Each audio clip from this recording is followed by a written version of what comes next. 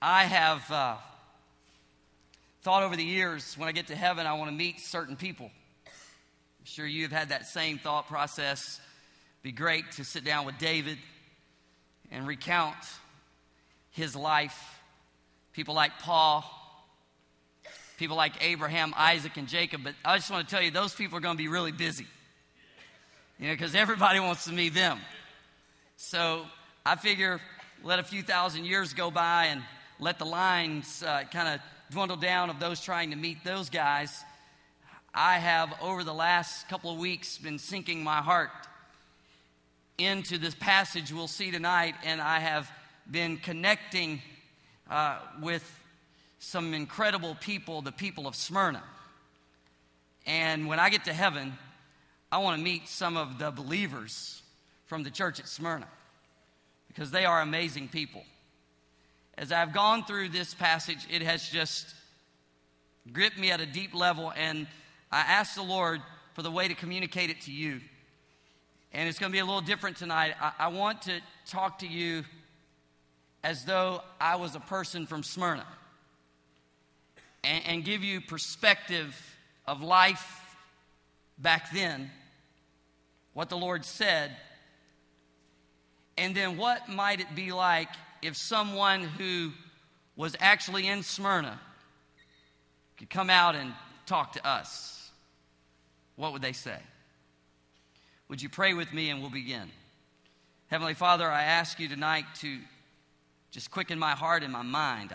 I want to be firing, Lord, on all cylinders with this word. It has just marinated in my spirit. Now I need your help to say it, articulate it in a way that will be effective. Have your way tonight so that when we all leave this place, we can say, what an incredible time of worship, acknowledging the power of God and declaring the greatness of God. And our hearts were made so ready to then allow the seed of the word to be planted deep so that it produces fruit through us as a church family. This I pray in Jesus' name. And everyone said. So if you come to our city, the city of Smyrna, we would start at the harbor. It's an amazing place, and rising right from the harbor, hundreds of feet, is Mount Pagus, and there on the top of the mountain is where they built the temple to the goddess of Rome. They built another temple to Caesar Tiberius. And when they finished with the buildings, it looked as though there was a crown on top of the mountain. If you were to track from the harbor to the top of the mountain, you would take a street and it looked as though it was gold.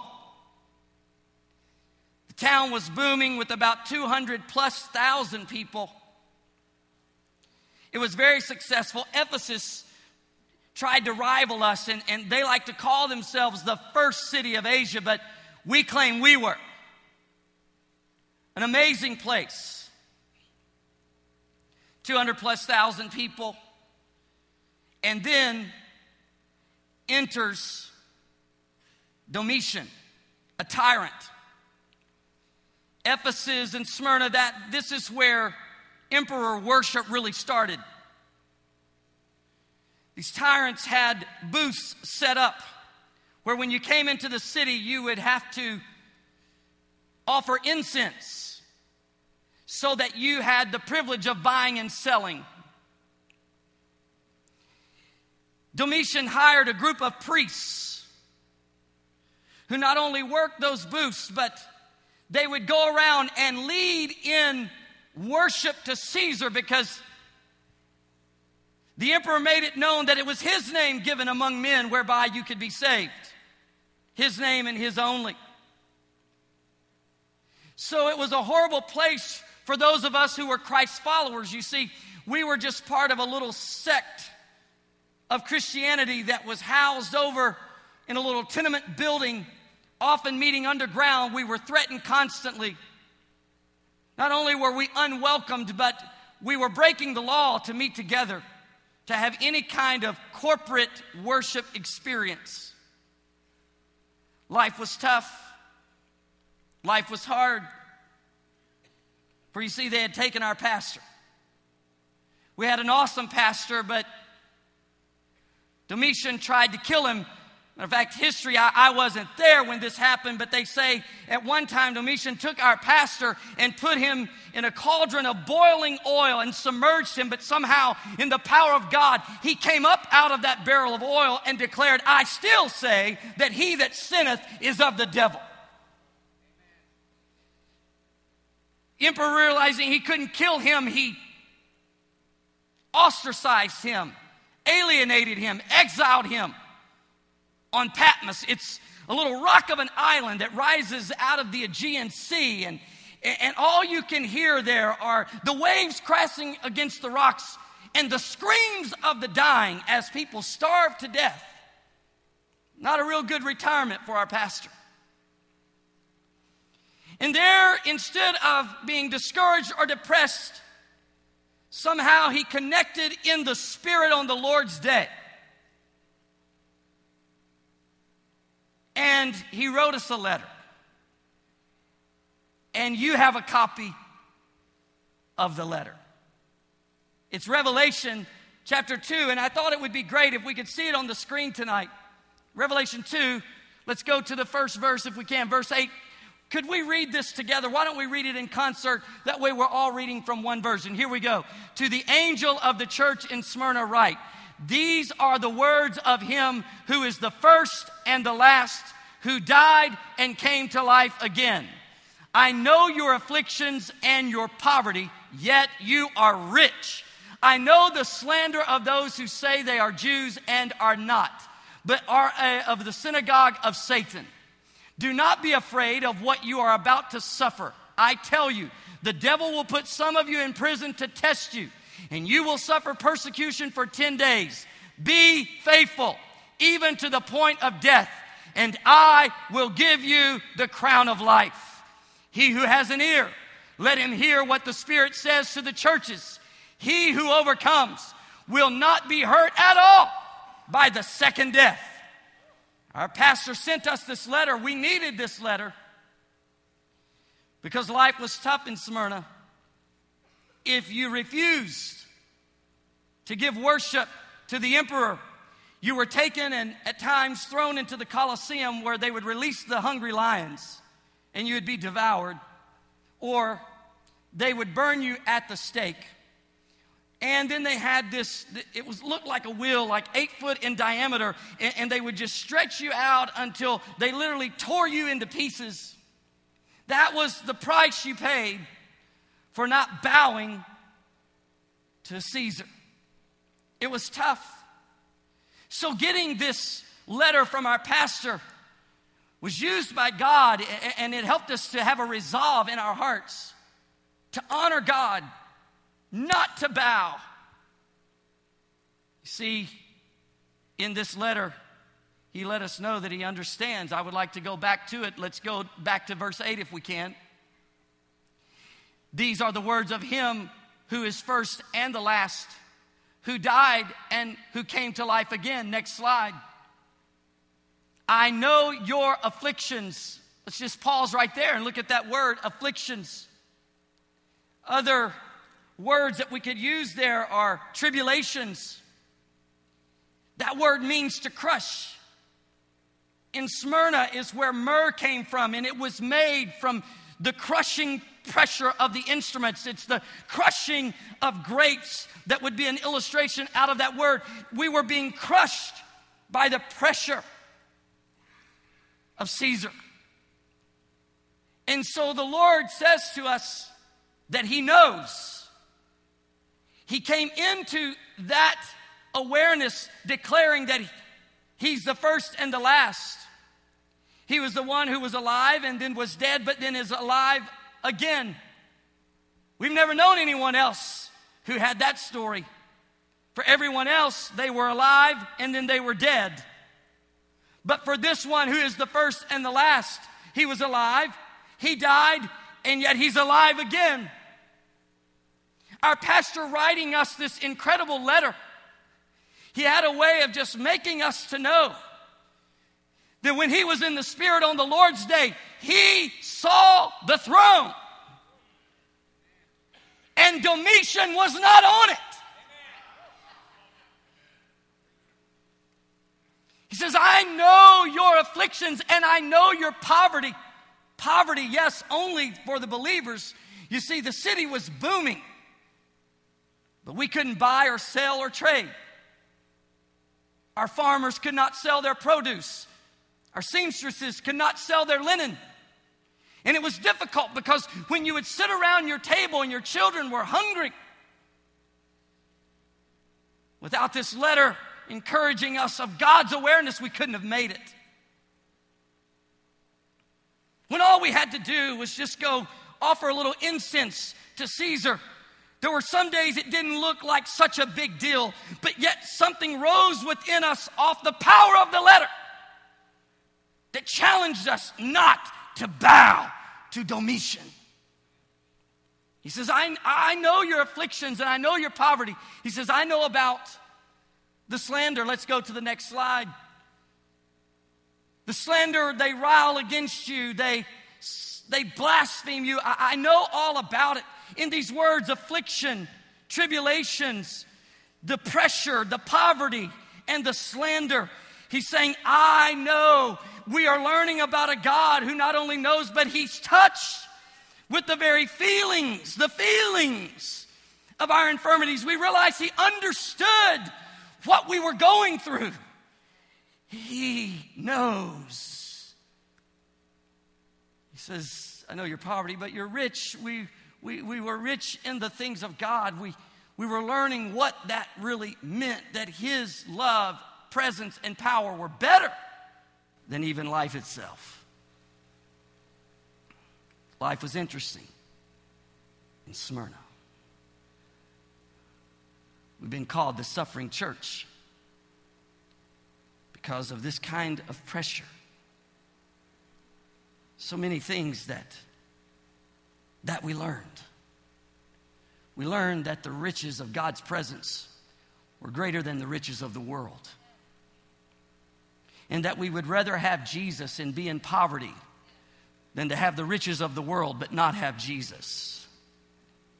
We started seeing our very city geographically as a type of our spirituality. God spoke to John, and even in this letter, he picked up on the fact that if we would be faithful, we would receive a crown. It seemed that the only crown was that which crescented the hill, and it spoke of the power of Caesar. But God let us to know that if we were faithful, we would receive a crown that would never fade away. His words to us were, do not be afraid. Be faithful. When you're sitting with your family, brothers and sisters who are trying to serve God, and you're in the trial of your life, and you receive a letter from your pastor, anointed of God, you wonder what he will say. And these words jumped off the page right into our hearts. Don't be afraid. Be faithful.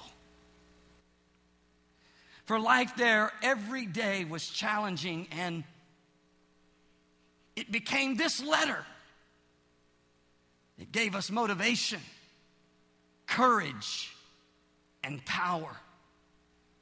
Polycarp was a bishop and a wonderful man, and they went out to his house, knocked on his door. He just happened to be in prayer. They interrupted his prayer time to take him before the proconsul. And when they took him before the proconsul said, you either deny Jesus Christ and offer worship to Domitian, or we will feed you to the lions.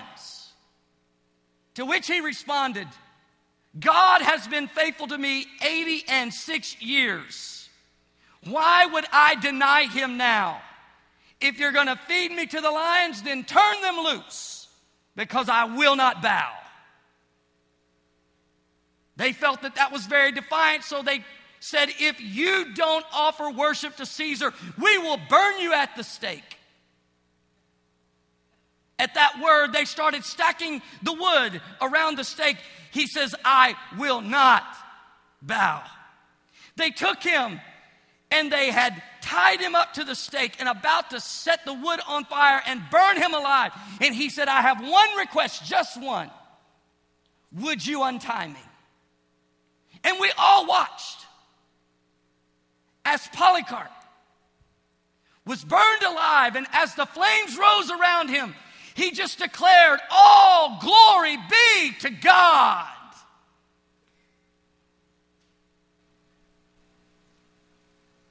It was an amazing place, a challenging atmosphere, a tough city. But what was interesting is that little sect of believers that I was a part of started to grow. Until the biggest percentage of those in Smyrna became followers of Christ. So that's life in Smyrna. But now, as I have jumped into the future and I'm here with you at the assembly, I would like to give a few perspectives. It didn't happen at this church, but recently I was at another church here in America, and as I was coming into the service, I heard this person really complaining because they didn't get a parking space close to the entrance.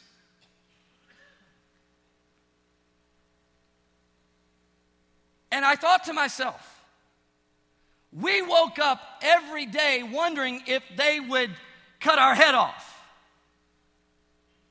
And this person is worried about having to walk a little farther to get to the entrance of the church. I would just raise that as a perspective.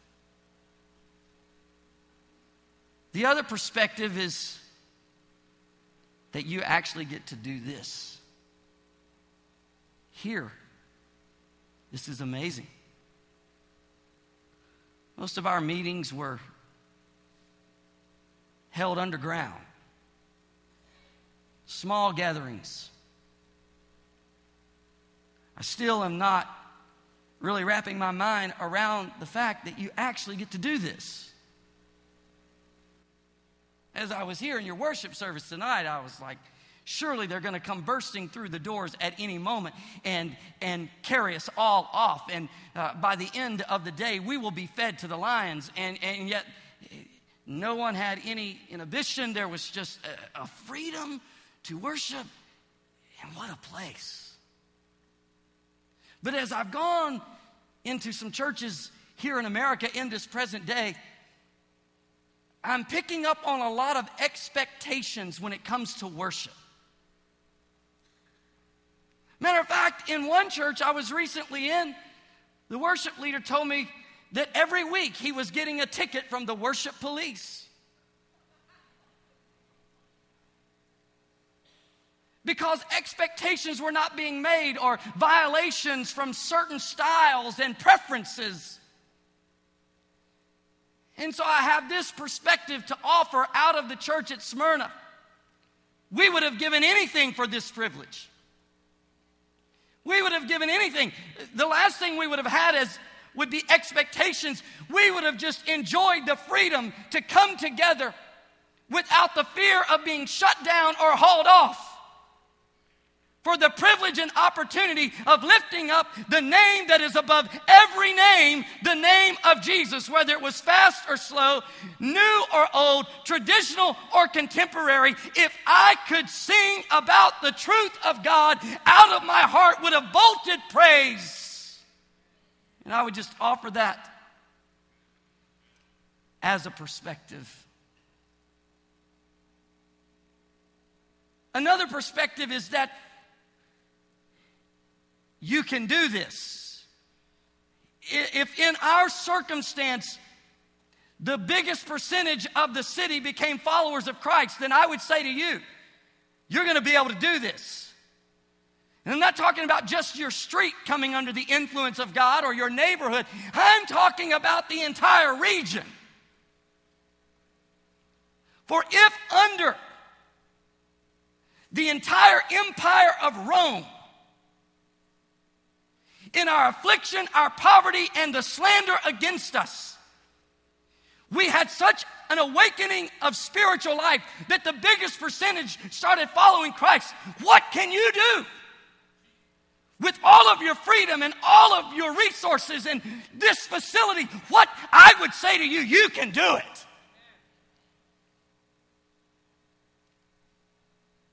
You have the freedom, you have the Spirit, you have the Word, you have each other, you have this building. Oh, yes, yes, yes, church, you can do it.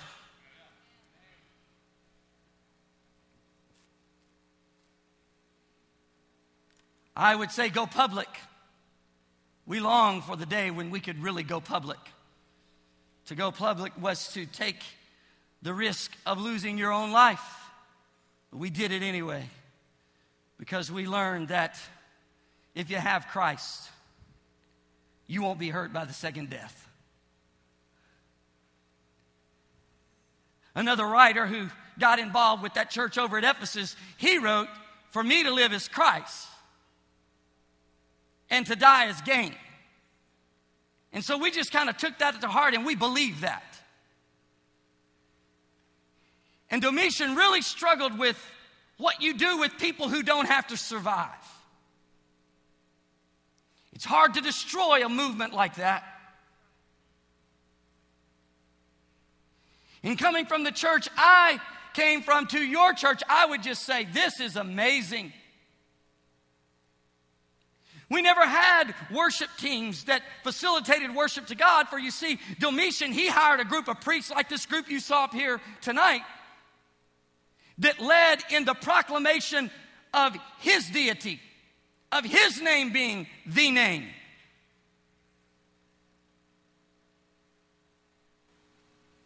Oh, to have the freedom, the team, the resources to declare that I believe you're my healer, that nothing is impossible, that he is here, he is here, that there's a sweet anointing in this sanctuary to break the yoke and lift the heavy burden. I would just give you perspective and say, cherish this privilege, make the most of the opportunity, and don't come alone. I would say, no more empty seats.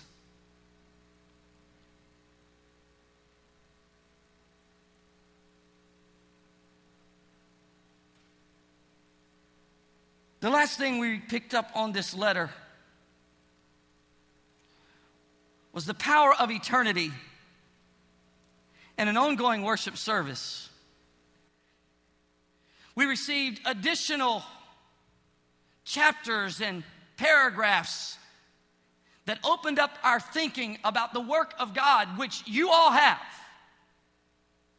I think for you, it's been all packaged up, and what I'm about to tell you, you would find like in your 4th chapter or your 5th chapter. But our pastor wrote to us, and he taught us about how he had seen the throne.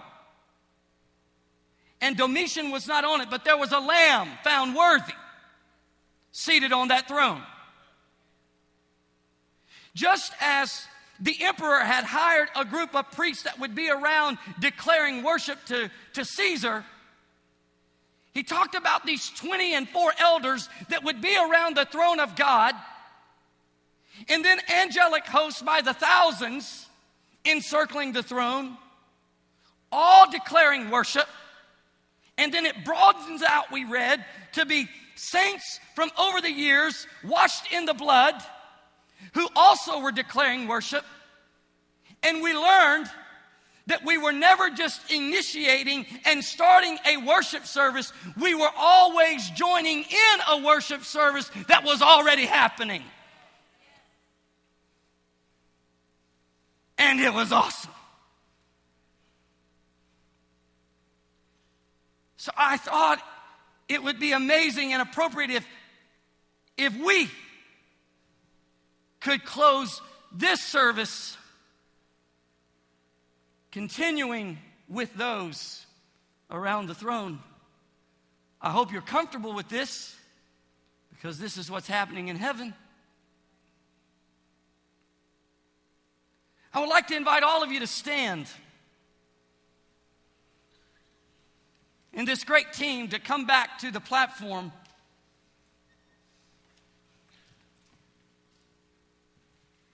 And before we put words on the screen and lift our voices and declare the characteristics of God's strength and power, the fact that He's a refuge, that He's a shield, a shelter, and a deliverer,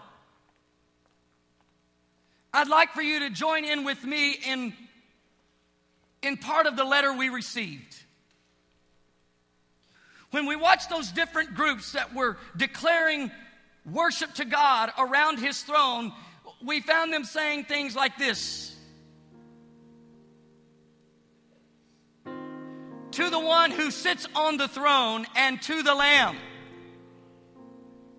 to Him be glory.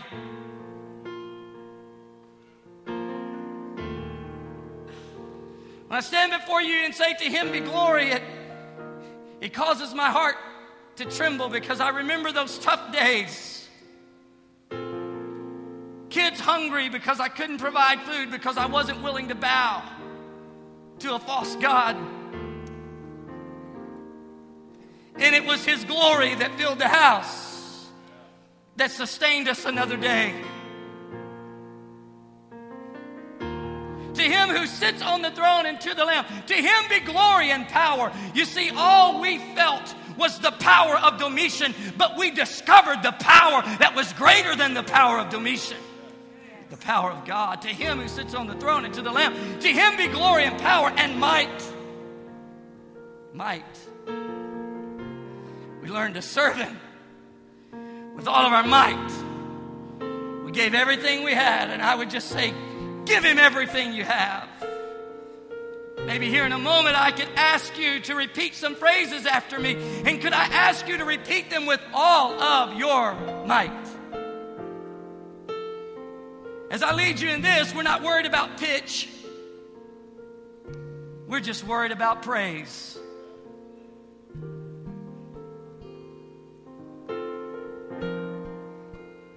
And I would say get loose with it, because they're really freed up there. No problem with just declaring the glory of the Lamb. So I would like to say some phrases, and I would like for you to repeat them. And repeat them with passion. For in this talk that I've given you tonight, you can extract out everything you're going to need for the tough days, the trials of life. When you're being tried in the fiery situations, and it's bringing all of the alloy out, and God is purifying you and refining you so that you might come forth as gold. I would sit there on the harbor wondering, could I make it another day, looking at what appeared to be a street of gold right up to the crown. But now, I walk streets of gold, having walked right through gates of pearl. And one day I will lay the crown at the King of Kings, the Lord of Lords. So could you give it all? Could you learn from our little sect of believers at the assembly of Smyrna? For when the sun's not shining and resources are limited and struggles are intense,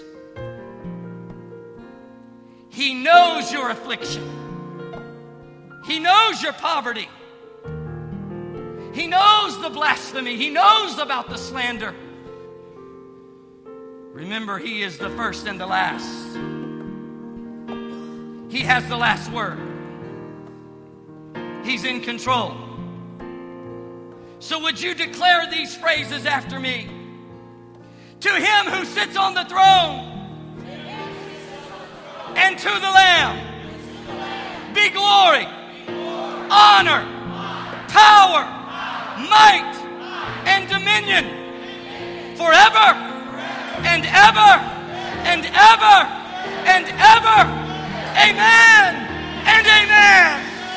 He's worthy of our praise tonight.